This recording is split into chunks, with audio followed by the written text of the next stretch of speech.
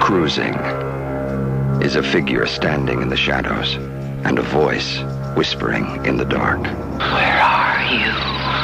I'm waiting for you. Cruising is looking dangerous and being in danger. Al Pacino is the New York cop who's cruising for a killer. Cruising, Certificate X. At the London Pavilion and Odeon's Kensington and Chelsea now.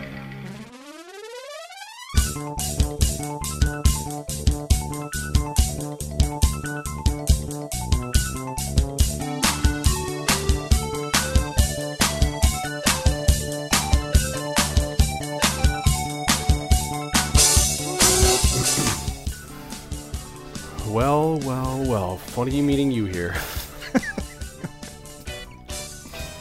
I mean, it is my mom's house. It's a good point. Good point. And somewhere in there, I could say a really tasteless joke, but that's just not what we do here.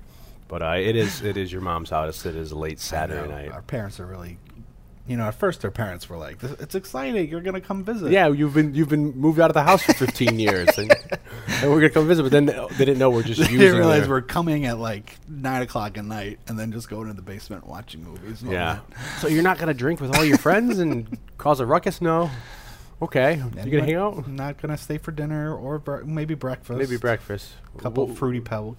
Bowl of fruity pebbles before we hit the road. My parents are older now, so they go to bed around 9, 10, 11 o'clock. So, they're already in bed when we're over. Yeah. I mean, a couple times we have to cut it out of the cast. My dad's like, "When is this going to stop?"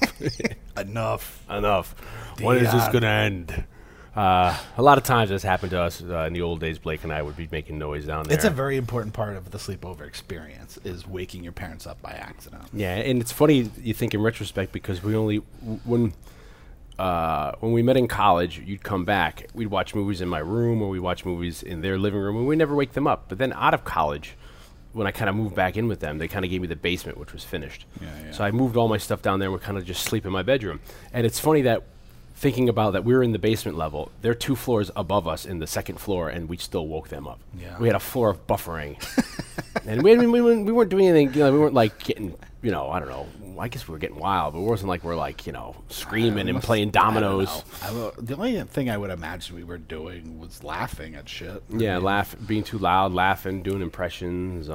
We drank a little bit, but I don't think that really it wasn't like we were fighting. Getting the fight from each other at the coffee table. Move the furniture out of the way. Yeah, we're big WWE fans, and since we were in Connecticut and it's from Stamford, we were like, screw it. No holds barred. No Holds Barred. That good would be movie. a good That would be a one. good movie because especially since the Hulk is in the news at the time of this. It would be timely. Hey, but we're not talking about that one. No, not at all. No. But we digress. Welcome to Saturday Night Movie Sleepovers. I'm Dion Baya, always joined by Jay Blake.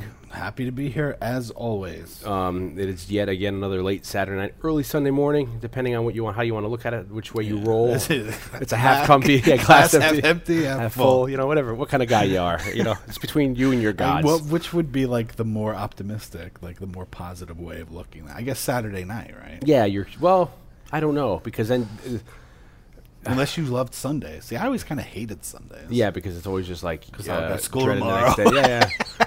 And it's weird. School or work. I've always looked at Sundays as being the last day of the week, but some people look at that as the first day of the week. Well, on the calendar, it's the first day. Yeah, as well as like a lot of people get paid. If you get paid, the work week starts on a Sunday, say. Yeah. I don't know. You could be a pessimist, and then you're up all night. And you don't want Saturday night to leave, so you're like, I'm staying up as late as I can. And then when you go to sleep, that ends the Saturday night. Or you can be an optimist and be like, oh, the sun's coming up. It's this new day. It's technically Sunday, and I'm going to go to bed and sleep right through it. I'm going to waste the entire day sleeping. Yeah, sleeping in bed, dead to the world. So we've been doing some fun casts over the past couple months. We've been trying. We've been jumping all around the. And this is July. Yeah, and this is coinciding with a release. And next week, if you're listening to this on the day we drop or whatever you say, the 31st, next week on the August 7th, 2015 is yet another superhero reboot. Yeah, this time for the Fantastic Four. So Blake had suggested, why don't we do a Fantastic Four movie? And I said, okay. I kind of Silver Surfer. Yeah, I was like, I kind of liked the old ones with Jessica Alba, and who doesn't love Michael Chiklis? And you're like, no, let's go back. Well, this is actually a movie that when we Yes. came up with the idea for the show. Oh, no. I thought you were going to say reference. Well, we'll get to yeah. even further back. But this was like one of like when we were like shooting ideas around like what we could do if we did a podcast like this.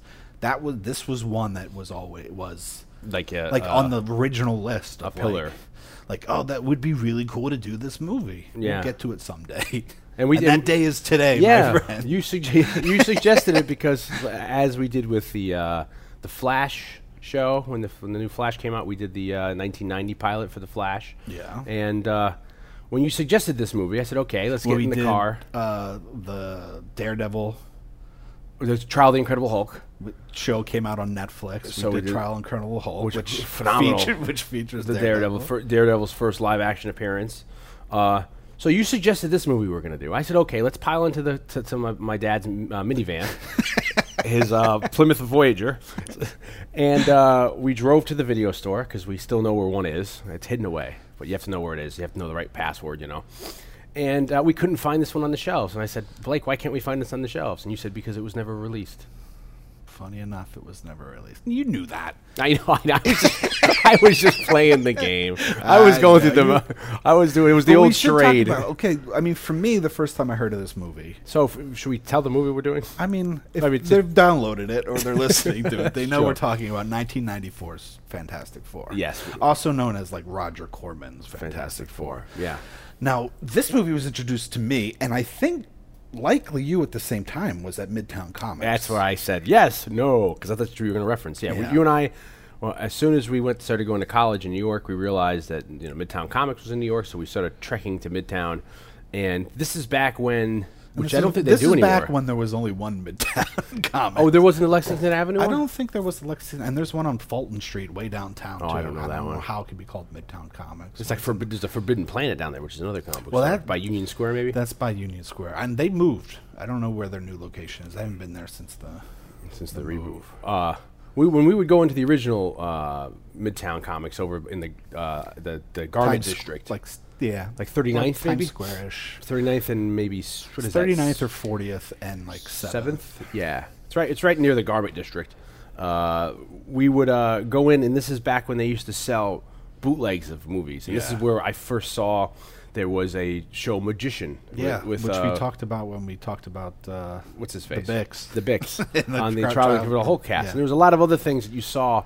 Like, oh, I remember that. Like stuff that wasn't available, like Jason the Real Warriors, like stuff, or the Real Ghostbusters, stuff that hadn't been on DVD yet. old TV shows, and then they would have like that.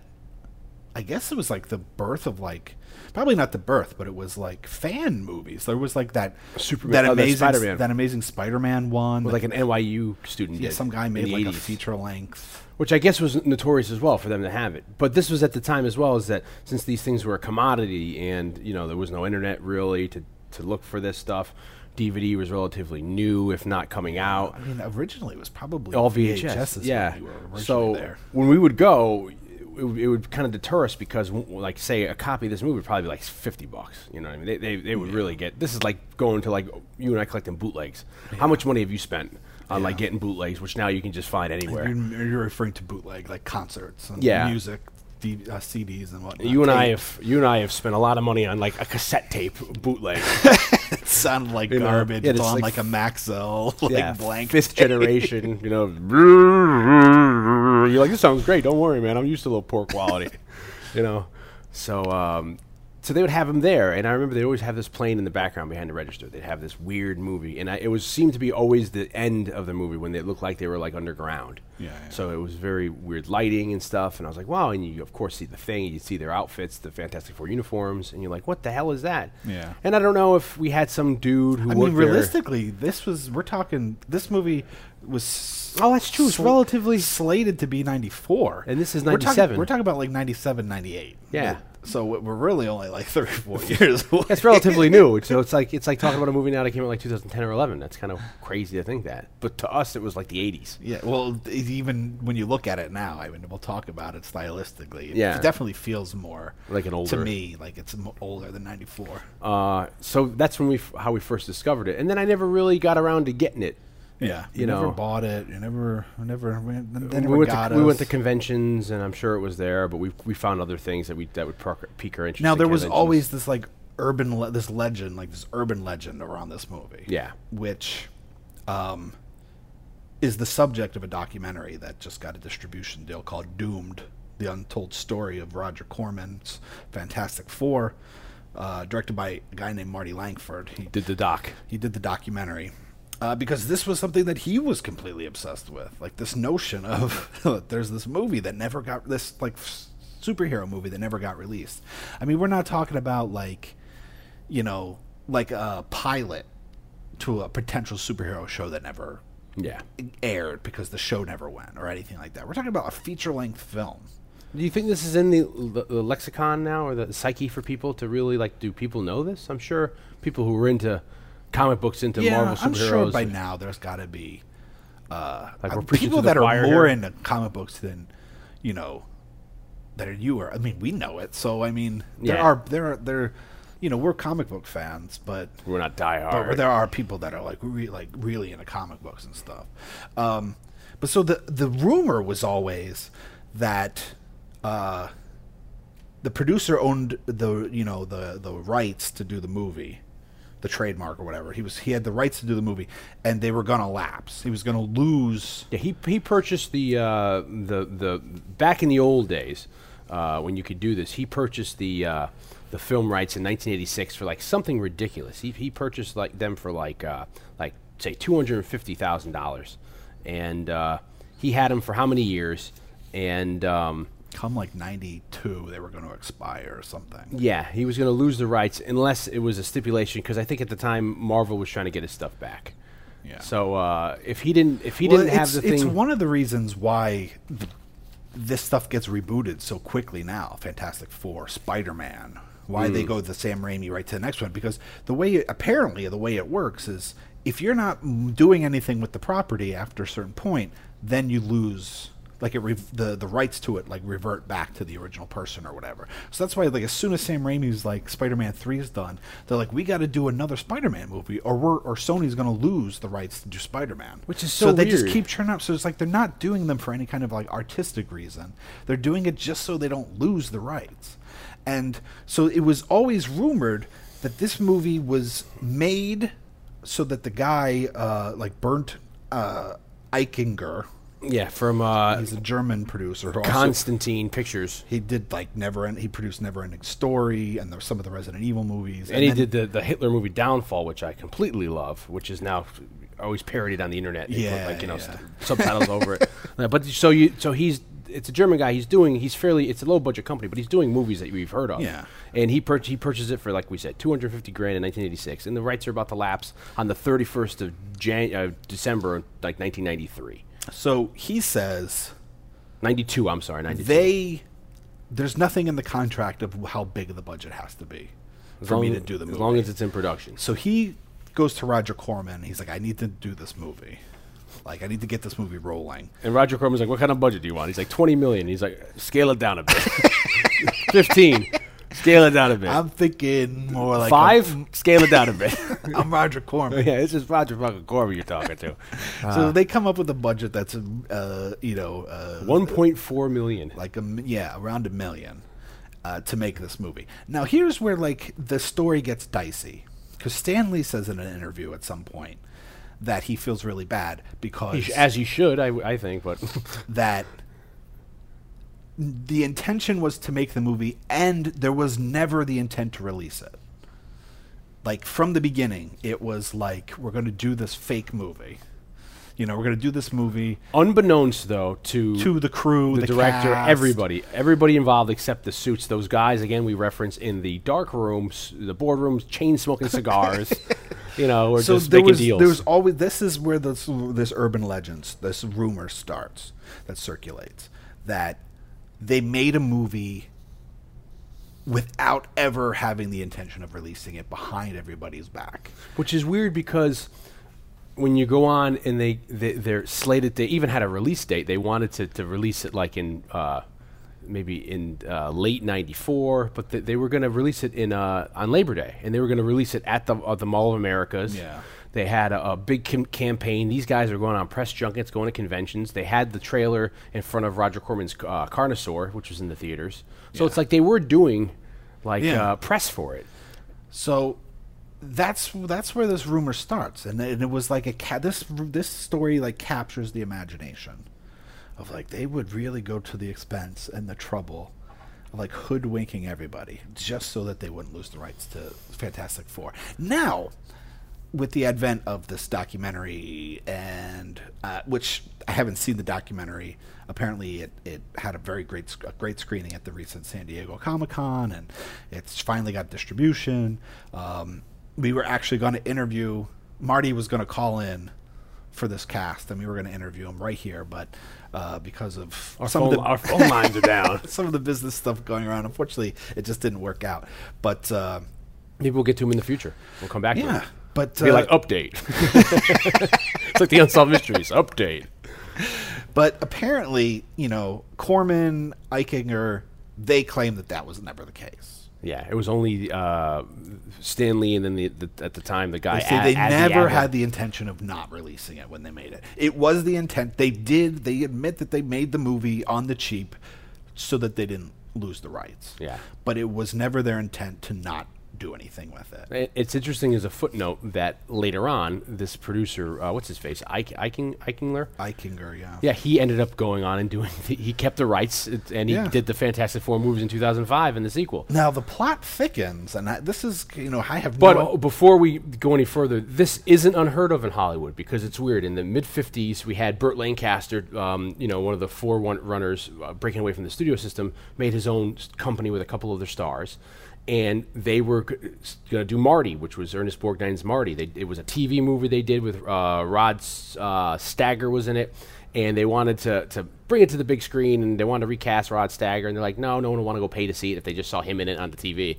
So they got Ernie, but the intention was never to release that. They were going to just do it as a write-off, for a tax write-off. Huh. So they never really, they only got an hour and a half out of it. They filmed really quickly, and then when before shelving it, they went to look at the dailies and they're like, this is brilliant. We have to release it. And then they ended up releasing it, and then it ended up winning an Academy Award, and it got Ernie his Academy Award. So this isn't unheard of that this happens. I mean, Hollywood, the film business it can be a little dicey in that way. Like, things get made for tax write-offs, for weird purposes, without the intention. But where the plot thickens on our story is allegedly, Avi Arad, who is the guy who's behind all these Marvel movies. He was at that time an executive for Marvel, and then when Marvel went bankrupt a little bit later in the later 90s, he kind of stepped forward and became a really big presence. He apparently contacted Eichinger, allegedly, and had a conversation where he's like, we love that you did the movie. We love that you're excited about the property. We don't want to take the property away from you, but we don't think it's the best thing for Marvel and the Fantastic Four to release a low-budget version of this. So he offered money, supposedly. He bought it from him. So he's like, basically, let me reimburse you for the money spent. Yeah. And Corman had in his contract, there was always in the Corman contract that at any point they could pay back Corman and be bought out, and he would be bought out. So Avi Arad apparently then buys the movie and then has all the copies of the movie destroyed. Yeah, he has a burning party. He actually supposedly burns. But he burns every copy, so it'll never see the light of day. How this got out, I don't know. And I think for years there was only like a 4:3 full frame available. Yeah. But the one we watched was 1:8.5. Yeah. So they shot it wide. Beautiful widescreen, and now you can find it on YouTube anywhere. Maybe we'll even put a link into the cast. So you can watch Marty Langford, like I said, he was kind of obsessed with this movie, and he's like the kind of guy. The documentarian. The guy who made the documentary Doomed. He would go to like conventions and like try to find like the best quality copy of this movie. Like he loved this movie, so this documentary was like out of, like all Like a great long- documentaries. yeah. Like, I need to find out what happened. I need to tell this story. Now it's interesting because this is coming off on the heels of like there's this huge resurgence of documentaries right now going of like movies that could have been. Yeah. You got Jodorowsky's Dune. Yeah. was the big one, and then there was just one that came out with Richard Stanley's Island of Dr. Moreau called the Island of Lost Children or something like that. And that's a fascinating documentary right now on that's just got put on Blu-ray, where that talks about the struggle of this guy, this independent like boy genius filmmaker from England, trying to make like his dream project and having it ripped away from him and given to John Frankenheimer. Oh, and it turned out to be the Marlon Brando, Yeah. Whatchamacallit movie. Yeah, Val and all the Kilmer. turmoil of behind the scenes. That's a and- whole different story of all the shit that went on. And so in we have movie. that, and now we have just a kind of a limited release. Just came out was The Death of Superman Lives, about Tim Burton's. Did that actually get made and come out? Yeah, I believe Okay, it. I because I've believe only it's- seen the crowd. I've only seen the go. What do you call that? I believe it's playing here in the city in a couple. Yeah, another documentarian was so fascinated by the in the late '90s they were going to reboot the franchise and have Tim Burton come back. And was it prior to Schumacher or was it after Schumacher It was after Schumacher, doing Batman's? Batman Forever. It was before Batman and Robin, because basically it was Batman and Robin that made it go down the tubes. So Burton was going to direct a Superman movie, and he actually got paid. I heard a lot of these people. It's another interesting thing in Hollywood where I think it's Kevin Smith did like a script for a Spider-Man movie or maybe Daredevil. He did the Superman movie. Oh, and he got paid for that. Yeah. And there's another notorious story where you take Brian De Palma's Untouchables in 1987. They wanted Robert De Niro to play Al Capone. He wasn't available, so they hired Bob Hoskins, and he was ready to go. And then suddenly De Niro became available, so they gave it to De Niro, but they still had to pay Bob Hoskins. So it's like you think about the money they waste in Hollywood, where there's people who are just on it, or you retain the rights, or they got to pay somebody off, and it's like all this money. So Burton and Smith collected paychecks for this movie that never went past, I think, pre production. Well, that's what happens with think of all the movies where a script gets bought from a writer, and then it just never gets made. There are screenwriters that live on that, make a really great living, and are very successsual screenwriters, and have never had one of their movies produced. It's only been a optioned. movie. Yeah, it's weird. And it also too, taking a movie like Clint Eastwood's Unforgiven. That was put on his desk in like the early 80s. He bought it and it sat in a drawer for over 10 or 15 years because he wanted to age into the role. So that must be another heartbreaking. If that's your baby, you've worked on a script for how many years, you give it to somebody, and you got to wait like 20 years for the thing to get made, and you're like, fuck, I forgot about that. But I'm glad that guy, the documentarian that you just mentioned, who did the Superman movie, that's out, because was really something, another interesting thing to see. It's pretty interesting. I watched it, and it's... It's a good, it's like Room 237, like that. It's not like the greatest documentary ever, but it's certainly a fascinating story. Yeah. And they interview everybody. And they agree to do it. That's great. The only person that they didn't interview was Nicolas Cage, who was supposed to be Superman. Who was cast as Superman. That'd have been weird. They even Burton did an interview for it. Because that's like Con Air era Nicolas Cage. So with the long hair. Speaking of eras, so 1994. So they start making this movie in 1992, and they make it through 93. It's supposed to come out in 94. Now this is... We've discussed with The Punisher, and when we did the Flash pilot TV show. And Dolph Lundgren's Punisher. And to also put this in perspective, we did our first Saturday Night Movie Sleepover cast on Dolph Lundgren's The Punisher, which and that never got a theatrical release. It went straight to video. It was released overseas, but never in America. That movie's budget was $11 million. Yeah. And this movie, Fantastic Four, which has a lot more special effects, is only $1.4 million. So you could see the disparaging, between the two. And you're right. This is coming off of, I think Tim Burton's Batman '89 put everything in the high gear. You had Ninja Turtles. You had the Flash TV show that we did. You had, of course, another one or two installments of the Incredible Hulk, the Bix TV movies. This is when we would talk. This is around the time of Trial for the Incredible Hulk. Dick Tracy comes out. Rocketeer comes out. So you're still, but then it's starting to peter out after Batman Returns. And I mean, Batman Forever was still huge when Joel Schumacher got it, and everyone was like, "This is going to be a great here's movie." The thing, and That's getting into like 95, right? 96. I mean, we'll talk about it a little bit more at some other point, but this is like the anniversary of Batman Forever. Yeah. Which I guess is like 20-year anniversary of Batman Forever or whatever. And like that was the movie that like saved Batman because actually Batman Returns didn't do like it did well, but it didn't meet expectation because it's weird. Yeah. So there was this big push to like bring it back to like a lighter, more comic booky thing because after Burton's Batman '89 is kind of dark and serious. Less so when you watch it in retrospect, but at the time, it was. But Batman Returns is the Penguin is it's a very odd. Yeah, and it's really kind of weird. And technically, Batman's killing people at the end of the first movie, but he's killing people too, and it's just like, it's weird, So I guess it kind of was like a cold reception.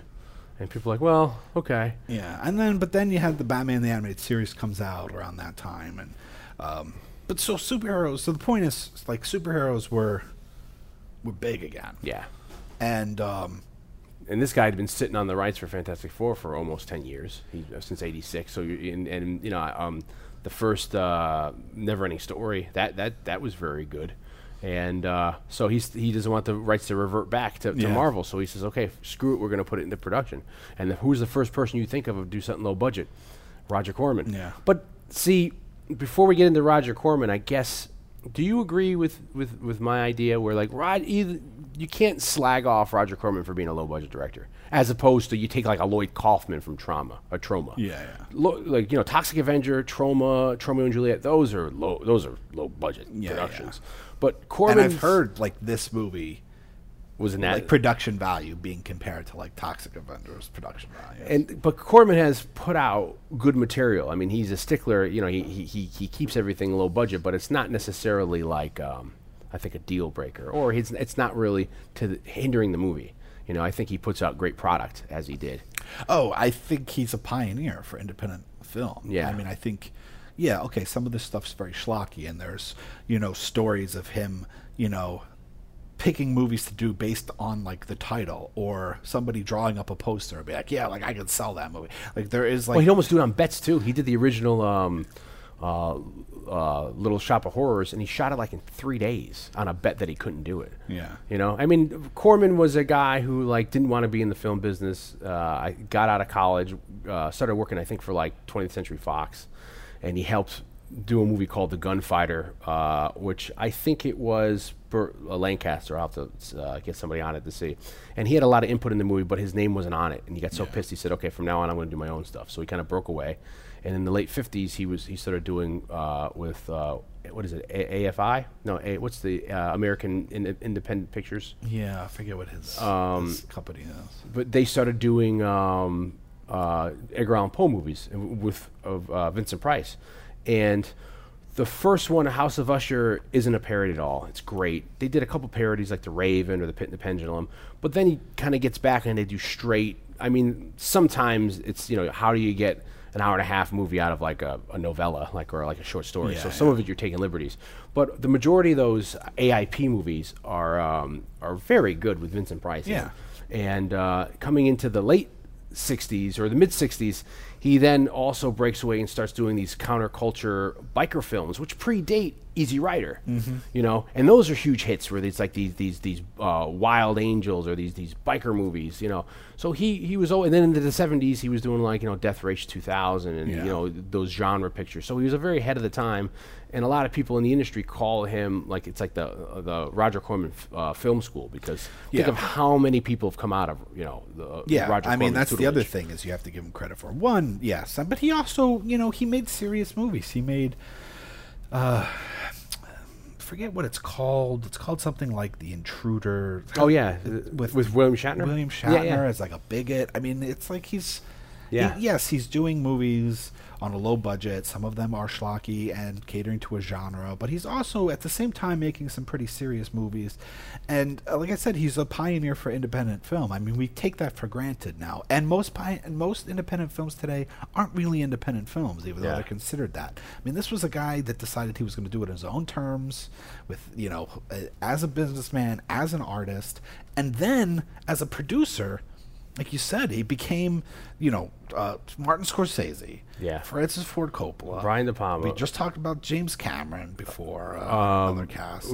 Jack Nicholson as an actor, Bruce Dern, tons of Joe people. Dante. Did you say Martin Scorsese? Joe Dante, Peter Bogdanovich. I mean, the list goes on and on of either actors who got their start. Spielberg, I think, maybe his first movie. Either actors get their start like doing stuff like Nicholson in The Terror or Bruce Dern in one of the biker movies, versus the directors who were start as maybe PAs or doing some sort of production design or something like that, and then they learn the craft there, or they hone their craft in the industry. So he's really put out he has his graduation rate of by the 90s and the late, and by the 80s and the 90s, he's primarily kind of known for like these mockbusters. Yeah. Things that are not necessarily parodies, but maybe could be Carnosaur coming out. Yeah, in conjunction with Jurassic Park. It's kind of like what Asylum. Munchies coming out because of Gremlins. It's kind of like what Asylum Pictures does now, that they do all these movies that end up airing on Sci-Fi Channel or Sci-Fi, whatever the hell they call it now. But I think Corman he's an extremely important part of American filmmaking history. Yeah, and also as well, I think he played a good part in the horror genre in the late 50s was kind of on decline. Hammer came in and got a big chunk, but these movies he was doing was really the only American input that we were giving back to the Hammer, for the horror industry, because the big Universal and all them, they kind of winded down in the late 50s with their monster stuff. So AIP was the only thing that was really cranking out good horror, as opposed to independent guys like Carnival of Souls or whatever the hell. Like gothic horror. Yeah, and that's another thing. It's like, it's not only that, he's using people who fixtures in the industry, Vincent Price and a shitload of the movies, but also in The Raven and to Pit and the Pendulum, you have Boris Karloff, you have Peter Lorre, I think you have Basil Rathbone. So you have he's getting known people in, as well as he's bringing in new people like a Jack Nicholson or a Bruce Dern to do stuff, Nancy Sinatra. So and that's why I say it's kind of unfair when if someone were to categorize him as low budget, then to compare him to Lloyd Kaufman, who's just completely doing it like guerrilla filmmaking, where he won't even pay people. You worked there for a week, and I did. I worked for Troma for a week, and you left. You're like, I can't do this, because they're like, we're not going to exactly pay you. I would have, believed me, I would have loved to have stayed at Troma. The problem is, I literally could not live off the wage they were, and I talked them up.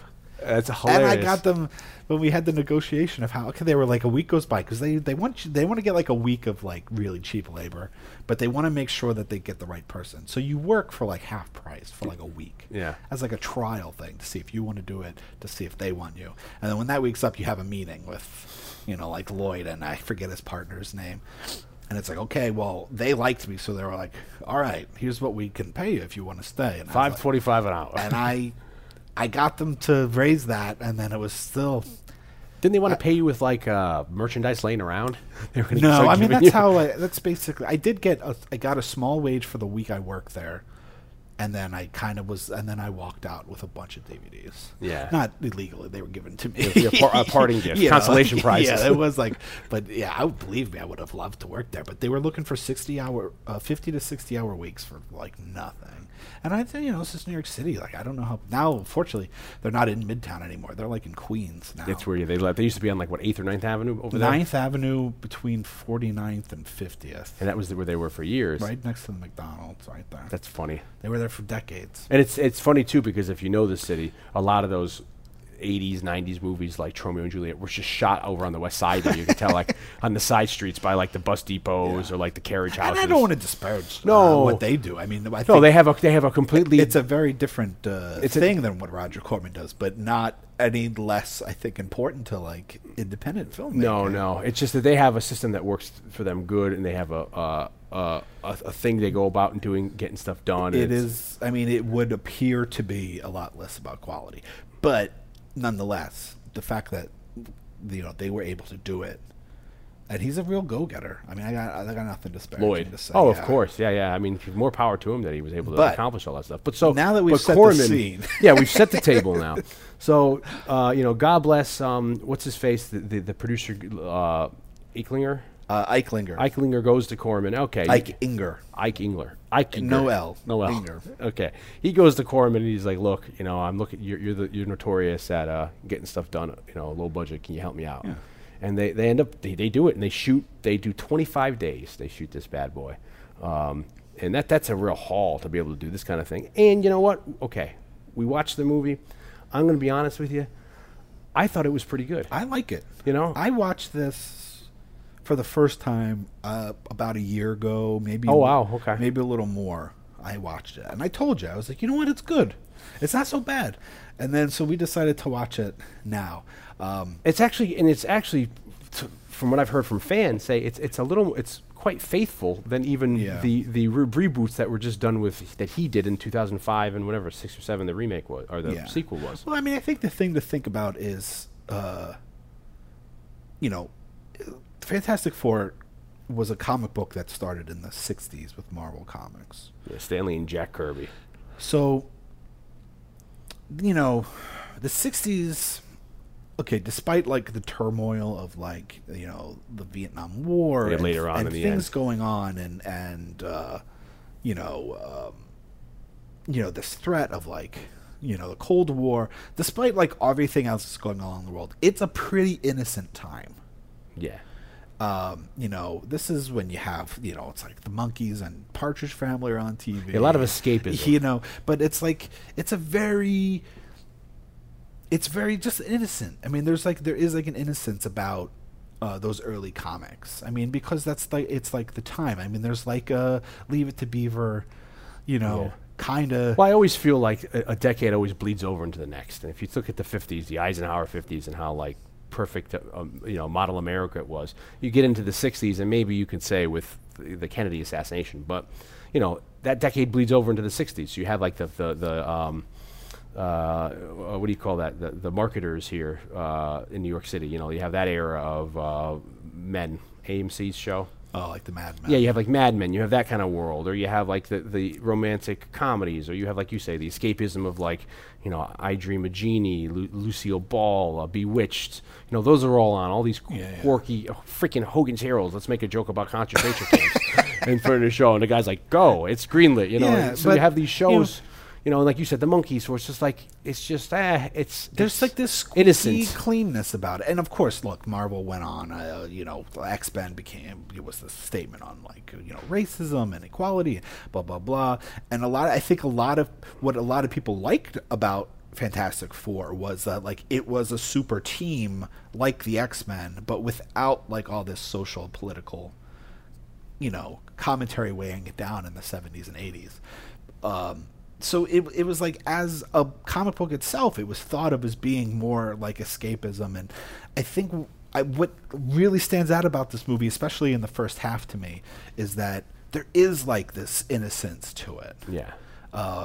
This idealized like escapism, like innocence, squeaky clean, they with the relationship with the kids, and they live with the foster. There's just like, great to there's just like this beautiful innocence to it that I think is more reminiscent to like the classic days of like Fantastic Four and comic books. It's almost like it's paying homage to it. Yeah.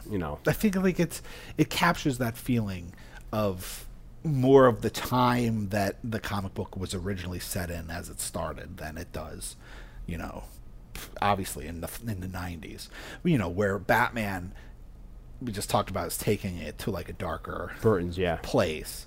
This is kind of going the other way and making like a much more innocent, squeaky clean version of a comic book. Well, they say that because of they knew that they were going to be working with a shoestring budget, if you can even call it that. Yeah. So they tried to emphasize it more on the character development, which they argue wasn't there so much like in the Batman or in the Superman. But I think it worked here. You know, that you really get into the characters here. I mean, the actors are really good that you got in here. I mean, you have Joseph Culp, who plays Victor Von Doom, who is Robert Culp's son. You know, when we Robert Culp from I Spy, Columbo, a bunch of stuff. He's great. Joseph Culp as Doom. He brings it. You know, you have Mr. Reed Richards is Alex Hyde White, whose father was Colonel Pinkerton in My Fair Lady. You know, and he went on to do. He's in Pretty Woman, and also he plays young Henry in Indiana Jones and the Last Crusade. But his scenes got cut out.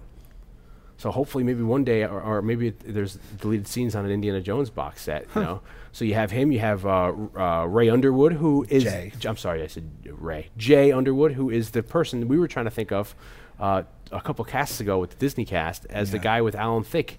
You know, he was the did the robot. He was doing the robot. He played Alan hell of a Thicke's dancer. He played doing the robot. He played Alan Thicke's son in a trilogy of movies, Not Quite Human.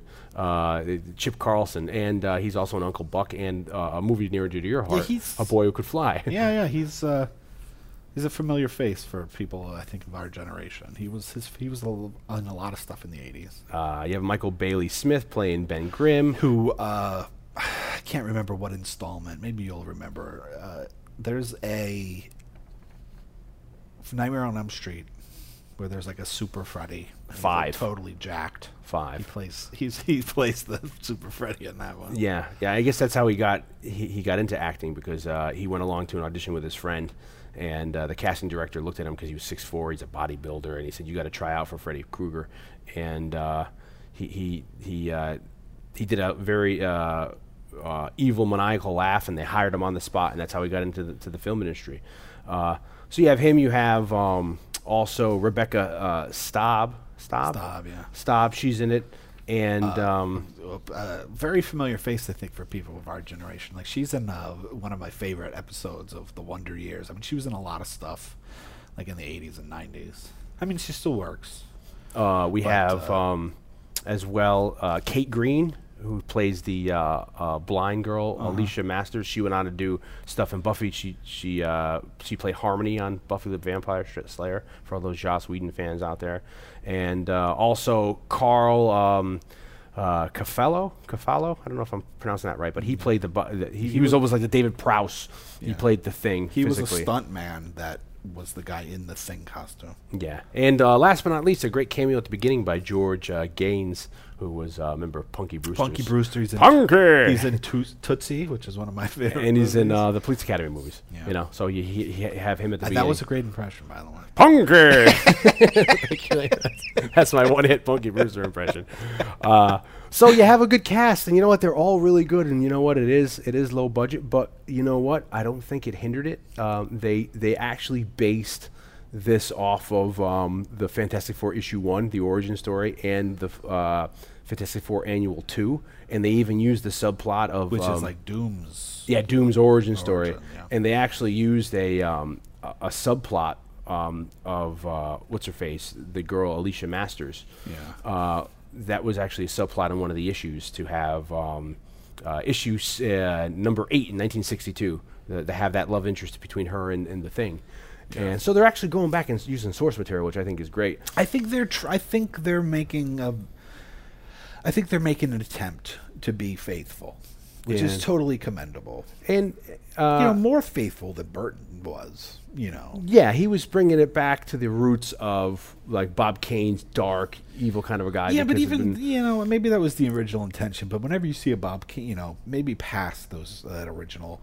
Like the original, Detective Comics. But you're saying once you get into the Batman and Robin era of Bob Kane, like Bob Kane's like always like this big crazy smile. Yeah, it turns into almost the more of the Adam West into the 50s. Because I wonder if it's just because of the commission with what's his face? I forget the guy's name. Well, Wortham maybe the psychiatrist who disbarred EC Comics. You had to. Where else do you go with Detective Batman to keep him alive? Also, as we're talking about, it's also a reflection of the time period. I mean, we're talking Batman comes out like during the Depression.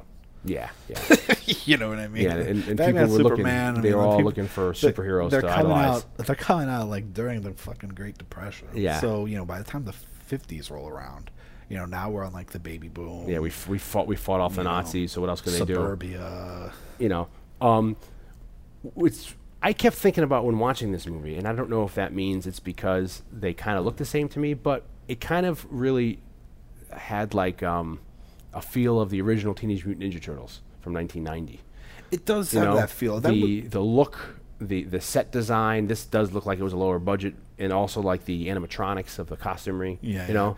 Well, there was definitely, you know, when I watched it, you know, the first time, like a year ago or two, or whenever that was one of my things that I told you. It was like, you know, it was, even though I had never seen it before, there was like I felt this great deal of nostalgia while I was watching it, because it does have like this feel of that's so like late 80s, early 90s. Like to me, it feels more like a late 80s in terms of like just feel and like production values. But I guess they started making it like in 92. So definitely, I totally agree with you. It has a feel that is so of that time period. Yeah. That like that's like instantly what I fucking grabbed onto as a viewer.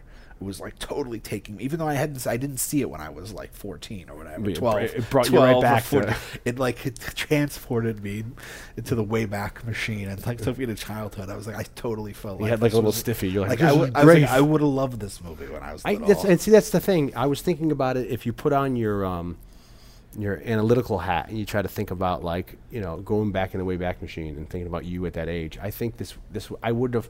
I don't think the lack of budget would have meant anything to me. Well, here's the yeah. I think it would have been. I think if you played it, okay, adults, I think would have probably maybe let it go a little more back then as opposed to today. But I think they would have been a little more forgiving back in the day when it came out. But I think kids would have ate it up. Yeah. You know? I mean, I've never seen it. I've never seen that like 90 Captain America movie. Well, that was the next thing I didn't. And that is a movie that I'm sure we'll get to on this. Likely when the next Captain America movie comes out. Which is that was a direct-to-video that came out around The Punisher too, which is a direct-to-video. What little I've seen of it, and I remember seeing it on TV and seeing parts of it, but I've never watched the entire thing. It like I can't imagine that from my recollection. Like it doesn't seem like it's any much bigger in terms of scope and you know, like production values than this movie seems. And like. it's at the time Marvel was really staggering, and DC was really hitting the high notes, which I guess you could say is completely reversed now. But you know, you had Superman, Batman, and so Marvel. The only thing that Marvel really had going that was a moneymaker was Conan the Barbarian. They had the rights to. They tried with the Punisher, that didn't work. They tried with Captain America, that didn't work. But at least they released those two. This movie, you would think that they would try to do something with, as opposed to just, hey, release it onto TV, make it a TV movie. Why not try to make it as a pilot for a television show back then? You had The Flash. They could have easily tried to put this into production. And this might actually have been a little more well-suited to a TV world, because it tends to be a little hokier back then. Yeah. You know, it's not as dark as it is today with these new shows like Gotham or you know, The Flash. That's a totally good point. You know, they totally could have done something with it. I think the other thing to keep into perspective is when you think about like the cast, the crew, and especially like the cast of this movie. You know, you put like, you know, so much work. This is, you know, the director put so much work and time into this. And, okay, like, you could argue, like, okay, the cast got paid for the work they did, so it's not that big of a deal. But you take a look, like, the director, for instance, he came out of music videos, Oli Sassoon. I think he had done a feature, but he came out of that time of, like, when David Fincher came out. And, you know, like you were making this transition as from music video directors into regular directors. And this movie comes out and it doesn't get distributed. And when this movie doesn't come out, it's not like he can put it on his reel to get another job. You know what I mean? Like there are like ramifications to a movie not coming out that, you know, like I think the typical person wouldn't think of. Like he just spent so much time. He made a superhero movie, and now he can't show it to anybody. He can't use it to get another job. These actors don't get the residuals that they would get if this movie had an afterlife. And there's probably even a stink on it as well. If people know in the industry what happened. They can't put it on their acting rails. They can't, there's like, this is like, you make, especially early in your career, as you're trying to make it big, every project is so important because it's supposed to be the thing that moves on to the next project. Yeah. And with a franchise, like a potential franchise of like a comic book movie, you have like think of, like you said, all the like the opportunities that got lost of like a potential sequel, maybe a cartoon show they could have voiced, or it could have become a television show. Yeah. Like everything that, like, anything that seemed promising about this just got like ripped out from everybody. And especially since they I wouldn't say they were lied to, but they were told this was going to get. They were even doing. They had a release date. We're going to release it. They did at the press Mall of for the it. Americas. It's going to be a huge thing. The trailer was out in Carnosaur, so it was really like the night before. They're ready to go. They're getting their tuxes pressed in their coattails, and they're like, "No, it's not happening." It's like the mob. They kill somebody. They tell you afterward he's dead. There's nothing you could do about it.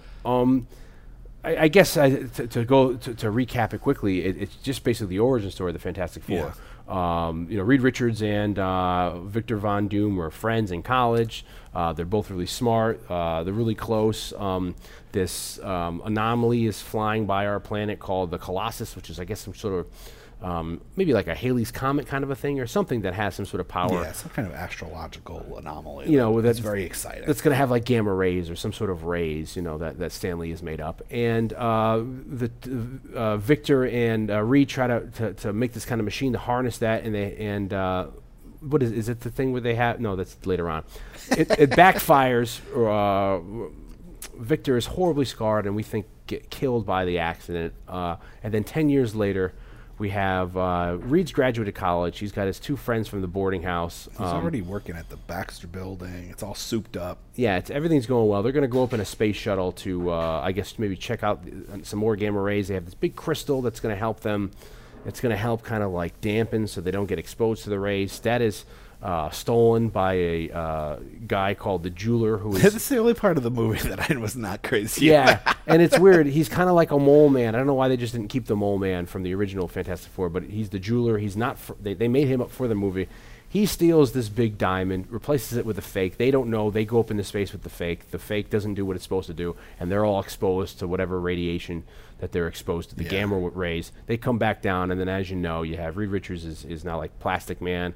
Little Storm Girl, she's able to turn into invisible, and you have the other Storm, Johnny. He's able to flame on, turn into a flame, and then you have Ben Grimm, who turns into the Thing. Yeah. And then we find out Victor is actually alive, and Victor wants revenge on them, and then of course there's the clash. He's Dr. Doom. He's Dr. Doom. Yeah, and he's not insane as well. The whole like Mole Man subplot is the only thing that I feel like he really kind of. The Jeweler, yeah. You could have done without this. Yeah, because it kind of hokies it up, because there's the scene when it introduces a level of hokiness, because there's the scene when he goes to steal the diamond, and it's kind of played for laughs, where he's like stepping over the security system lights. Yeah, but like then, the laser then they grid. It seems like they speed it up a little bit, so it's like doop, doop, doop, doop. So it's like, it's kind of like, I don't know if we're supposed to laugh. I don't know how that's supposed to play. I thought his special effects, and he's like in love with the blind girl, and he kidnapped her her because he wants her to be his queen, his underground queen. So it's a subplot that is.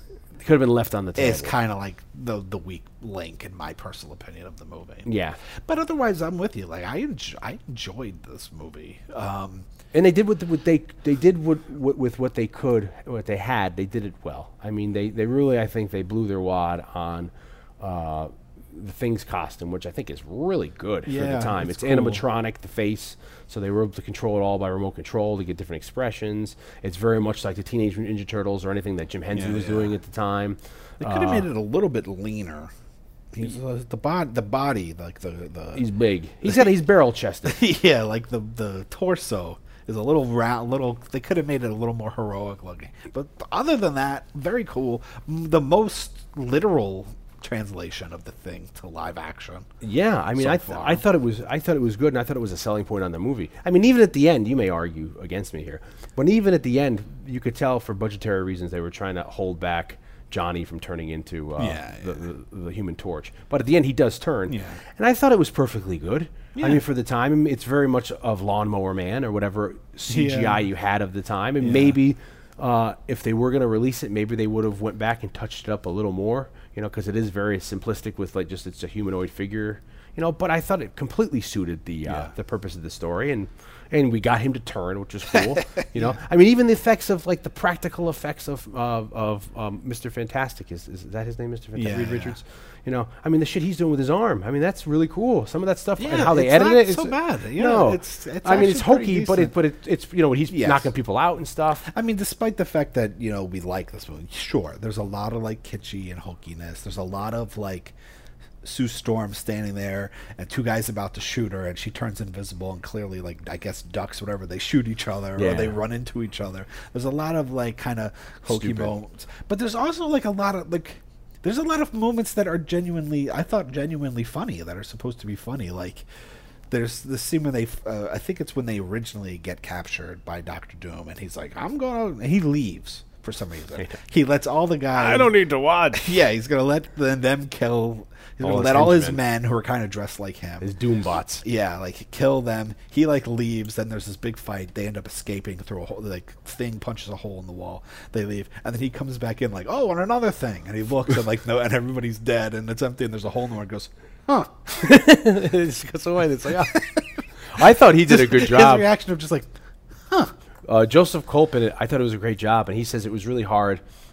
He says if they ever re-release this movie, he would do the ADR for free, because I guess they ADR'd some of his stuff, but it was so hindering the mask that a lot of Yeah. it's garbled, and he was trying to be very physical. So at some points, I was thinking that he was almost throwing like gang signs. Like, he's like throwing his hands down, and like it's almost like a Beastie Boys rap video where he's Yeah, like yeah. at the camera, and it's very much like a David Prowse kind of a thing where it's like he's trying to overact Yeah. to try to have the physicality. well, that's the thing is you like. know. The Doom mask doesn't have any emotion, you know. No, it doesn't even move. It's not like at least with the Thing you can make different expressions. It's just Yeah. it's like it's very reminiscent of like Destro's Yeah. origin story from G.I. Joe of him like Man of the Iron Mask. yes type you thing, know you're yeah. cursed and you have to put this all your relatives to put this down. I thought he was great. I thought Alex Hyde White was. They brought it. Yeah, you know, that's the it thing. was is like really really cool. You know, like despite like the budget and the clear limitations, like these are guys that are serious about their craft, and they brought it. I mean, they were good. I also want to bring up the two guys who did the soundtrack for this movie, Eric Wurst, and I got to find David's last name. I think they're both worst. Are they both Wursts? Yeah. They coughed up $6,000 of their own cash to get an orchestra. So they had a 28-piece orchestra, and they recorded it in the Capitol building in the sound stages that Sinatra used to record in. And I think that really pays off because at the beginning of the movie, I was like, this is a really good soundtrack. Yeah. I mean, aside from there's a couple It's like very reminiscent to Jurassic Park. yeah, it's very like a Horner, James Horner, Yeah. or even like There's, like, John Williams. There's like this piano theme that is like I'm like did they just is this the temp score? Like is this just Jurassic Park's temp score? But it's not. It's very and you know Jurassic Park had just come out. You know? Yeah. So but yeah, like the opening, like the title, and then it's like this big sweeping orchestral score over like you know like space shots and planetary. It's a ballsy score, especially with the footage. strings. It's like really gets you in there. And I thought it worked great. I mean, there's some cues here or there that are kind of cheesy that go with like that jeweler guy or something like Yeah, that. yeah. But aside from that, the overall theme I think is great. Also, Optical Nerve, who did the special effects, I really loved. Like we've been praising the effects in this movie, the practical effects, the special effects and makeup stuff. They went on to do. Well, I guess at the time they'd already done the Savini's remake of Night of the Living Dead, which I'm a huge fan of. So that's pretty cool. So overall, I thought it was very good for what they had, and I really think, sadly, all these actors were really putting their all into it. They were really thinking this was going to be like, they had maybe dreams that this could be as big as Batman or as big as, because at the time, like we said, that how you have like Dick Tracy, the Rocketeer, you have the Crow, you have Batman, you have, you know what I mean? You have Batman Returns, you've got a couple Superman movies, you have all the stuff on television. So superhero movies were in our psyche, and people were digesting them, not to the level that they are now. Yeah. But it was the first. And the comic books were huge because it was before definitely the floors dropped out of comic books. Yeah, it was definitely like the preamble of what's going on now. There was like the first push. Yeah. The first surge. So these guys are going into it like, this is going to be really, this is really going to put me over the top, and it's like. Ultimately, plot-wise, it's like, there's something going on where Doom wants to take their powers, harness the powers that they got from Colossus. Yeah, and then make him into, and then turn him into his own. And then he has this beam that's going to destroy New York City. And he's using the diamond that was stolen by the jeweler, so he needs it back. And there's a little bit of a love story between the blind Alicia, the blind girl, and Ben Grimm. Yeah. Which again is I love the footage origin material from the where comic.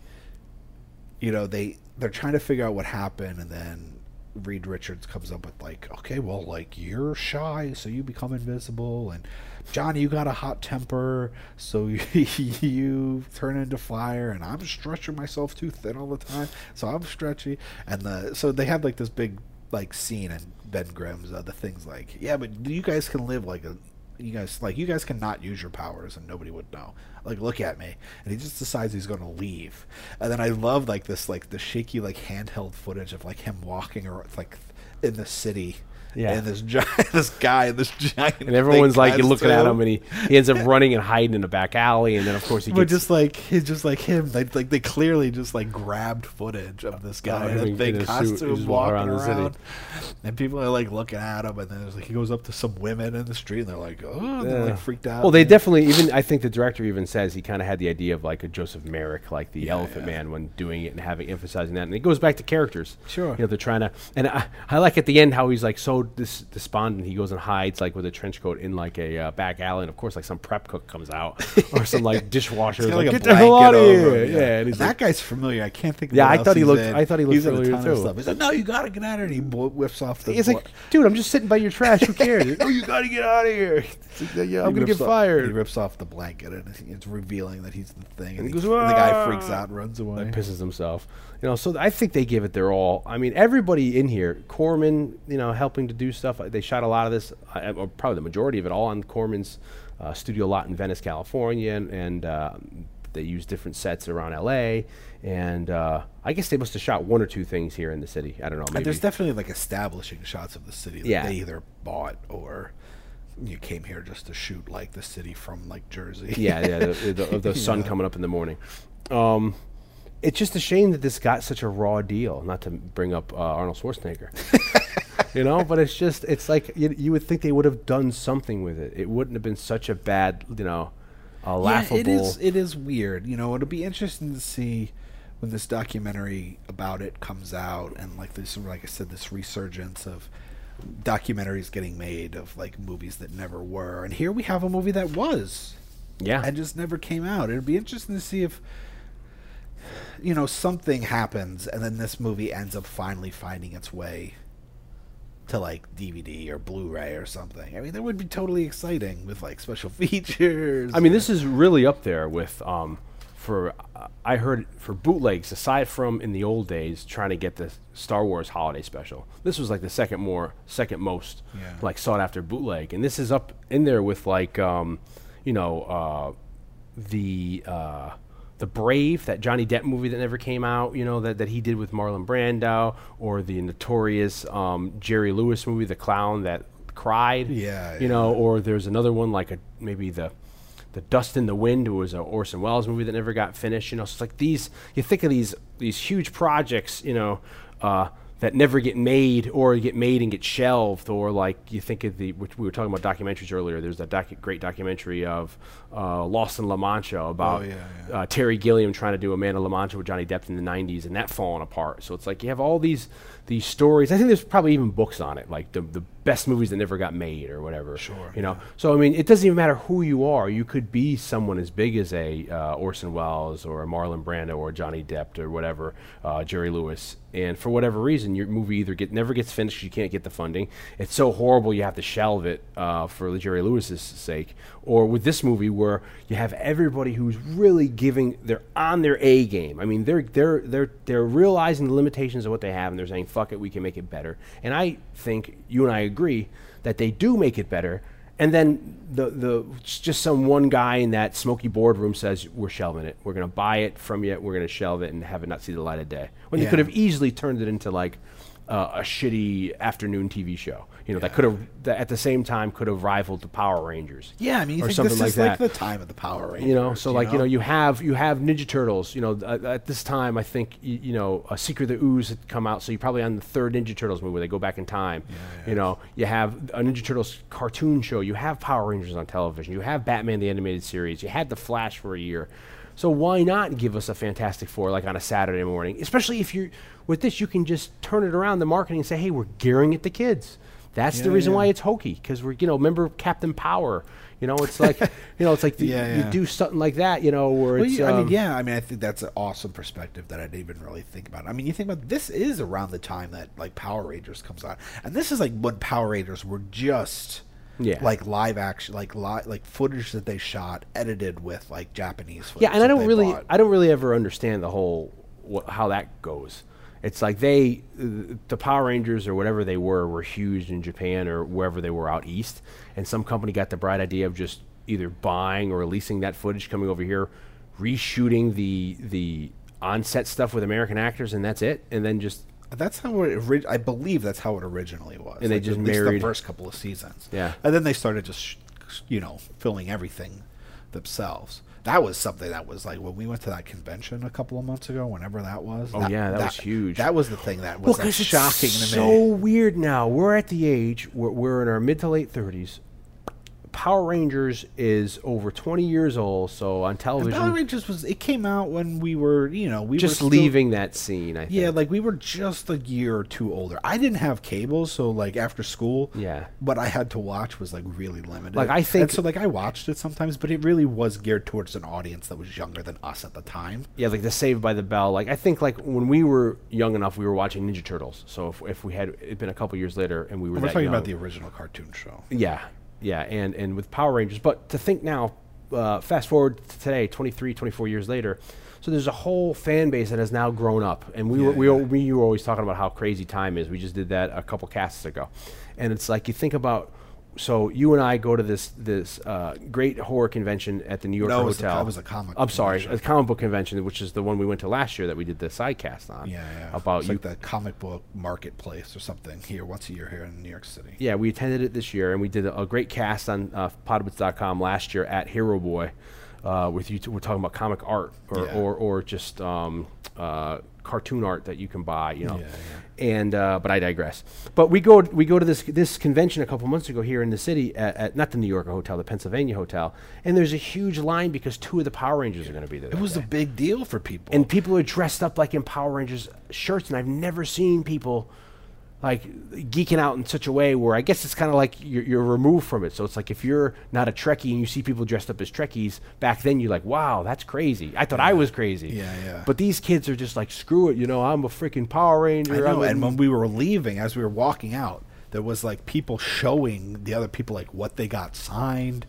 And people giving each other like high fives for the costumes that they were wearing. It was like this whole fan base that I had no idea existed. But it was logical because they've all grown up now, so they must be. So it's yeah. It wasn't like what the hell, but it was like, huh? No, but I mean, that's what I mean. It's logical in a sense where it's really, like, oh yeah, I never even thought about it. And it's so weird to think about like as a guilty. There's been so many incarnations of the show too. That's where I get different lost. Casts it's like the Stargate show. Stargate started the TV show Richard Dean Anderson, and then they've gotten like half a dozen Atlantis, blah blah blah. And I've lost count of what the hell is going on there. Yeah. But I wonder if a guilty pleasure for these people who are fans of the Power Rangers, like like people Star Trek, you just go home and rewatch the seasons and stuff like that, or is it something more geared to their childhood where Star Trek you can still say you're an adult and watch it, whereas you know, with us, if we go back and watch something like, I don't know, Ernest P. Worrell or something that's dated, that was live action back then, is it more of a guilty pleasure as opposed to we're still watching it? I think with Power Rangers, it's a weird thing because there's been so many casts. There is like a Power Rangers for like every generation of kids growing up, you know, starting with the generation just before us. Yeah. You know, Or just after us. Because, like, you know, a friend of mine's son, who's like 8, went through a big Power Rangers phase, like, you know, within the last couple years. And I think my nephew has Power Rangers stuff. You know, so there's been like, you know, like we say, like you say, like every, you know, like what generation, like what Batman was your Batman, you know, when you grew up, you know. And I think that's going on with the Power Rangers. Seriously. Know? Like everybody has their cast. And, you know, like, I'm not sure that a lot of the Power Rangers that were the Power Rangers when, you know, like Amy Jo Johnson or whatever her name is, whatever the cast was when we, you know, the first incarnation, I don't know if they would get as big of a fan base. Because the people that were excited about it were a little bit younger than us at the convention. Yeah, it wasn't like people that was our age. It was the like kids in their 20s. Yeah, kids in their 20s. Late 20s. That were psyched for it. Those little rascals. And you have no idea, like this...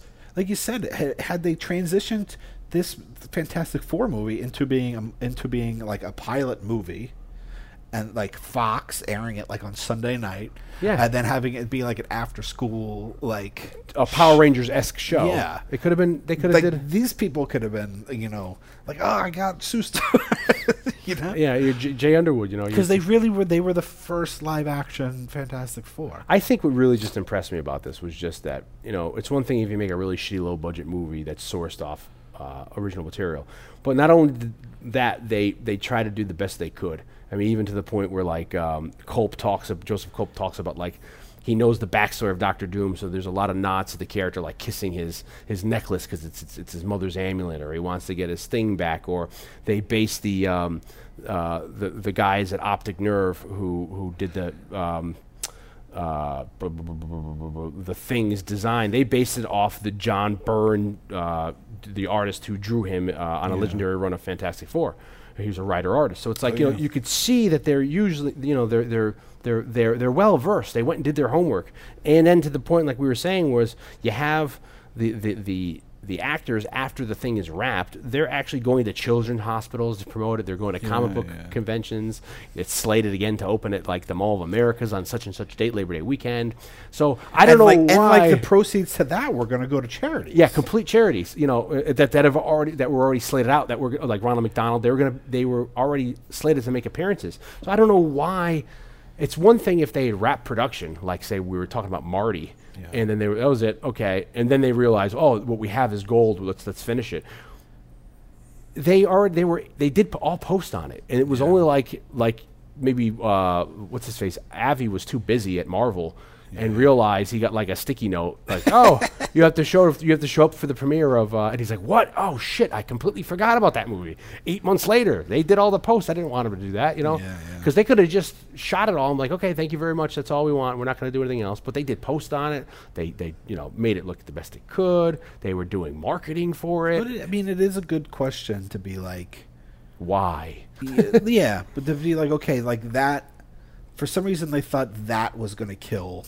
And let's face it, and I don't want to offend any Fantastic Four fans out there, but let's face it, it's not a property that in like 1994 or even today is like this hot, like, you know, I don't think people like were clamoring for like a Fantastic Four movie. So certainly the fans were, but So my point is just like, it's funny like that, like they don't want that released, but that Captain America movie's okay. Or or even the Punisher. I mean, to a lesser extent, I would even venture to say I'm going to put on my Swami hat and try to do like some predict the future here. I don't even think that the new Fantastic Four movie that's coming out is going to do very good at all. You know, I haven't seen anything about it. I've seen a couple posters. I think it'll do well, like on its initial release and for like a couple of weeks. Will it stand like the test of time? Who knows? I mean, but I don't think it'll do like Avengers or like the Guardian of the Galaxy money. Even more than, you know, the last Fantastic Fours. I think they're really trying to like make it an updated, like more taking it more of like making it more of like a serious Yeah, it looks a little darker, movie and for today, and it's about like transdimensional like traveling as opposed to like a comet. They're trying to really update it, and I give them credit for it. I mean, for me, like I remember when I heard like the 2005 Fantastic Four movie was coming out, and I was like, why? Yeah. But that's me. I was never a huge Fantastic Four reader, so in my perspective, it was. But I felt the same thing about like Iron Man. I mean, these properties, people forget. Like before the Iron Man movie, the Hulk was popular only because of the TV show. In terms of not only, but that was outside of the world of comic book, Yeah. the people. But there was like Hulk, basically all the Avenger movies. These were not like huge characters. I mean, and they had their day. No, because they'd already gone and they- shot off their wad by doing a Spider-Man movie. They did an X-Men movie. They did a Daredevil But movie. the X-Men, but X-Men and Spider-Man, those were huge Marvel properties. But since they've already cleared them off, I know. They already got. And those were made by a different company than Marvel. I mean, Yeah. Marvel was left because Stan sold off all the rights, trying to save Marvel to Fantastic Four, X-Men, Punisher, Ghost Rider. He gave away like all the not gave them away, but he sold all the rights to it. So Marvel to keep Marvel afloat. Because Marvel was left with what they could do. It was like 90% of America never even heard of Guardians of the Galaxy. Oh, yeah. Before the movie was announced. Yeah. So it was like Marvel Studios, owned by Disney, doing a hell of a job with basically scraps. Yeah. And making like those, like the real powerhouse comic book movies of today. So fair play to them.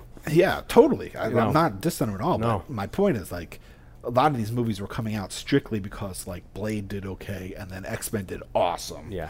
And then Spider-Man killed. So then it was like, let's start Everything. Go. everything we got. Yeah, that's where you get Elektra, Ant-Man. Daredevil, all that kind of stuff.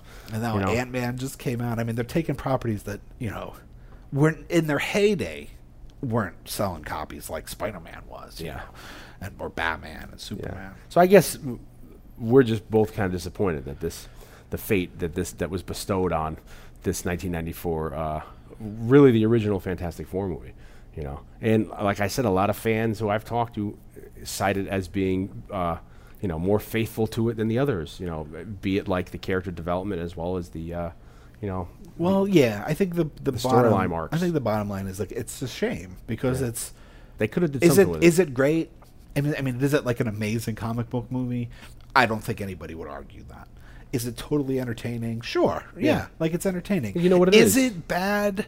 Is it exceptionally bad for 1994? Not really. No. It's not. It's that's not. That's why for me, I instantly thought of Teenage Mutant Ninja Turtles, that original movie, because it's kind of the same. It's shot almost on the same stock of film. It looks like they're using some of the same locations to a certain. You're in that kind of New York City that's very reminiscent of The Crow. It's not New York City. That's what I loved about that Warzone Punisher movie. Oh, whatever that was exactly. called. Same thing. Was Yeah. like The the third New York reincarnation. in that was like the New York and Teenage Mutant Ninja Turtles. Yeah. Like it was like so that movie for me was also very nostalgic. Oh. Because it felt very like that New York felt like Yeah. the New York in my head when I was growing up, because those are the movies I grew up with, seeing like what New York was like. Yeah. Which was like, Backlots. Vancouver or something.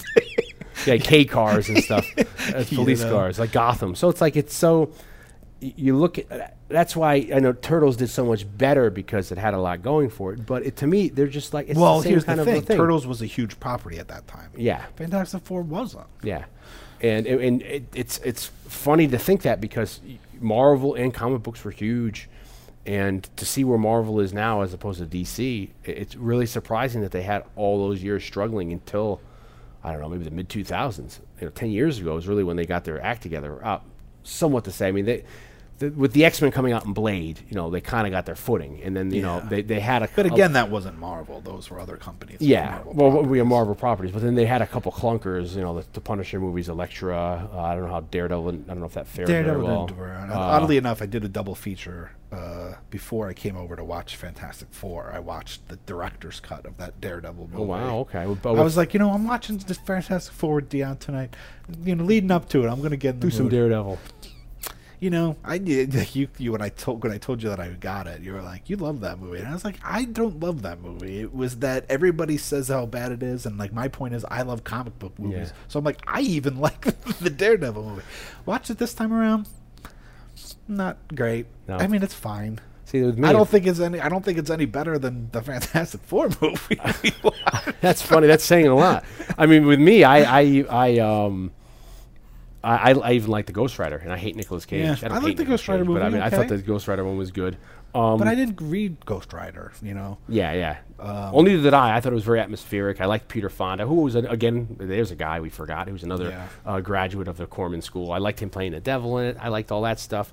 So, Anyway. a couple notes to leave on. I loved how the when Victor Von Doom was supposedly declared dead when they pronounced his body. It's the on-call ER doctor who becomes his right-hand man. So like the guy, he's the dude with the beard. I'm sorry, he's dead. And then they take him downstairs. Well, I think he's posing as a doctor. Oh, okay. I thought he was really the doctor. He's like, so why the hell in the first place? Where's the conspiracy? There's something going on with. I lost that because they take his body and then there's no real. It's like he gave up his career as an ER doctor. There was no real explanation. I think that he's some kind of royalty. Doom is, yes. Yeah. Doom is So royalty.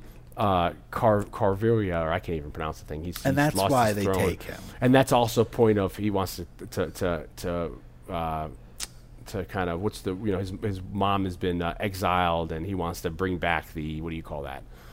The esteem, or he wants to honor. He wants to bring the honor back to his family. So that's goes to a lot of the backstory. I think that's why they kidnapped him. I see. That makes a Has lot to do more with sense that. now. They're from there. And the last thing, which I didn't understand, was the Storm kids who are still living in the boarding house with their mom. Yeah.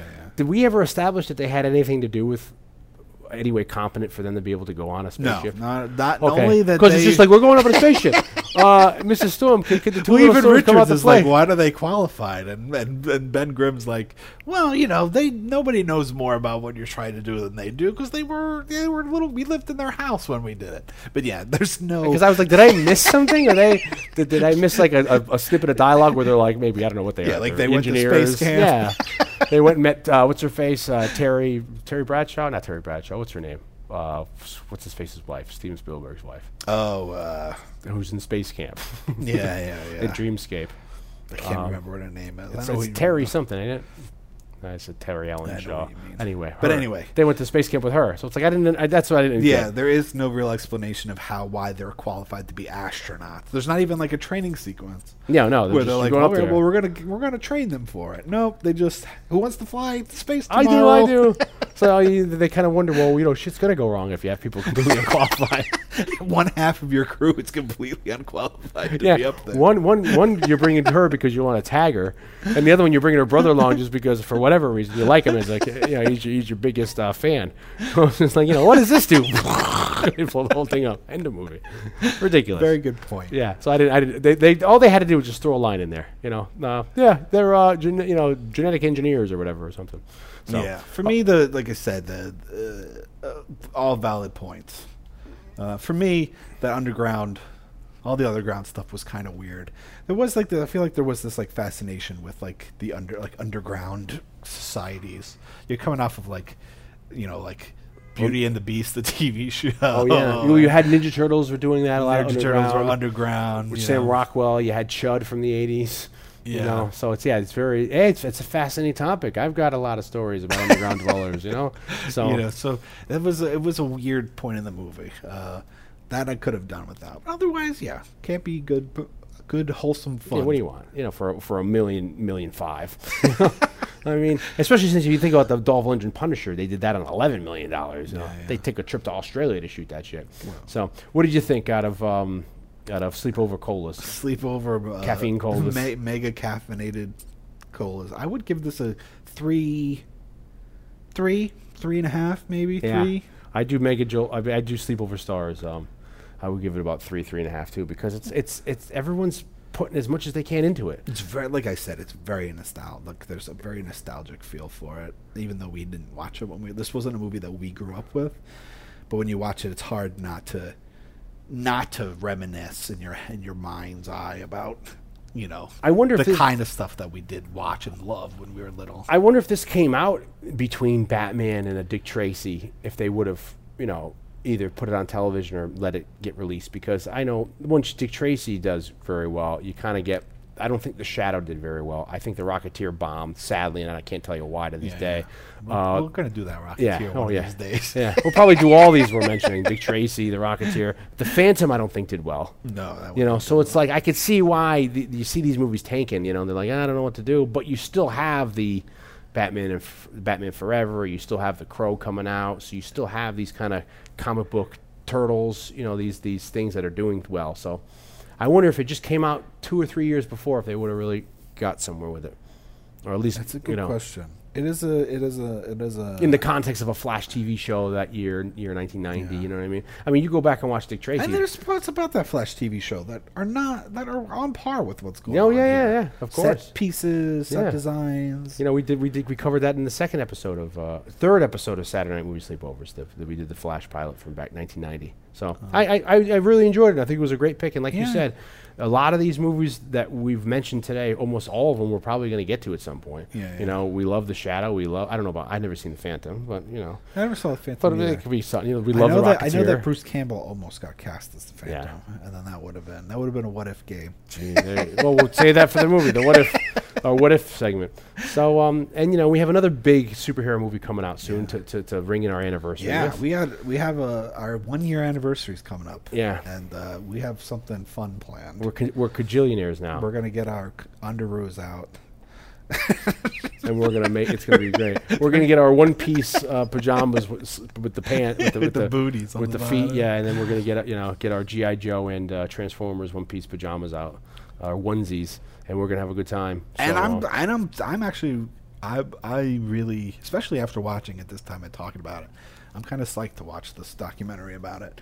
See what else what other light they can shine. I'm psyched to watch that and the one about the Tim Burton Superman one. Superman one's cool. I definitely recommend that one. But this one looks like it's going to be cool too. Did we bring a third one up too that you said that you just... The Richard Stanley one's really interesting. Yes. Okay. The one about the Island of Dr. Moreau. Yeah, I knew nothing about the craziness of Marlon Was he Brando and Val Kilmer. Yeah, was he the director that kicked off and then came back as a cameo as the Tiger? Like he couldn't deal with him and he left, and then that's where Frankenheimer came on board? He didn't come back as a cameo, but he did sneak on, spoiler alert, he did sneak on to the set with like a mask and just like to see what was going on and as an extra in the movie. For years I was always under the impression that he's the Tiger at that beginning, that they're trying to, that they initially are trying to control, and he breaks away. And remember that one at the real? Yeah. I thought he was him, but anyway, that's a whole different other. This is the problem. Other than Jodorowsky's Dune, which is like super well made, all these movies are, I think, like for the most part, maybe like crowdfunded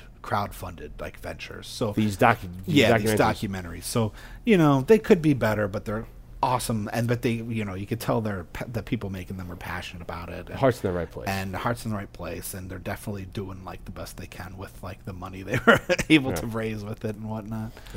This was great. Check us out on Saturday Night Movie Sleepovers at SaturdaySleepovers.podwits.com. That's Saturday Sleepovers. .podwits.com. We're on Facebook. You can see us there, Saturday Night Movie Sleepovers. We're on Twitter. We're at Sat Sleepovers.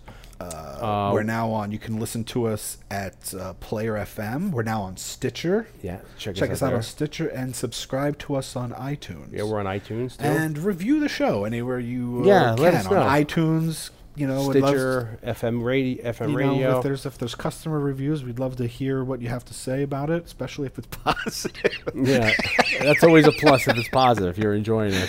But yeah, subscribe to us. Check us out. We have all these other platforms now, so you don't have to listen to us, just on our site or just on iTunes. You can listen to us on Stitcher. And just so people know, if you don't want to get any of these sites, you can go right to our website and you can right-click and either you can listen to it there, or you can right-click and download the cast directly from SaturdaySleepovers.podwits.com. So if you don't want to get an iTunes account, or you don't want to go to Stitcher, you don't want to find us on FM radio, and I don't mean FM radio like on the aerial antenna radio. Player FM, yeah. You don't have to have those to listen to us, but if you have those and you like them, you can find us there. Yeah, if you have an internet connection, go to SaturdaySleepovers.podwits.com, and you can right-click that bad boy and download everything there. Write us. We'll throw a bunch of them on the DVD. Yeah, we'll send them. That's how. You write us in. You're throw a like, I bunch don't of- have the internet, but I Yeah. would love to listen to We'll this throw. show. We won't even give you. It won't be a data disc like our parents. We'll just give you a. We'll just give them to you as tracks on a CD or a DVD. So, Blake, where can they find your stuff? jblakeblues.com Yes. for all your blues needs. Anytime you need anything. And I'm at podwits.com. I'm around town as well. You can find more out about us at our bio page on Saturday Night Movie Sleepovers.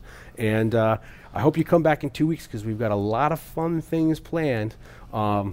We have another near and dear to our hearts coming out in 2 weeks. It's another Yeah, we got a fun one. another coming summer up. movie. Another summer. I don't know how to tease it, but I don't know how to tease it, but it's foreign.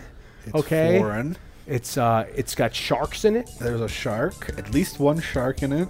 We've got There's some breasts. We've got a lot of for breasts, those people out there that are into that. and we got a lot of special effects. We've got some people who have died but are still walking around. So, hopefully, there's some people out there like, oh, I know.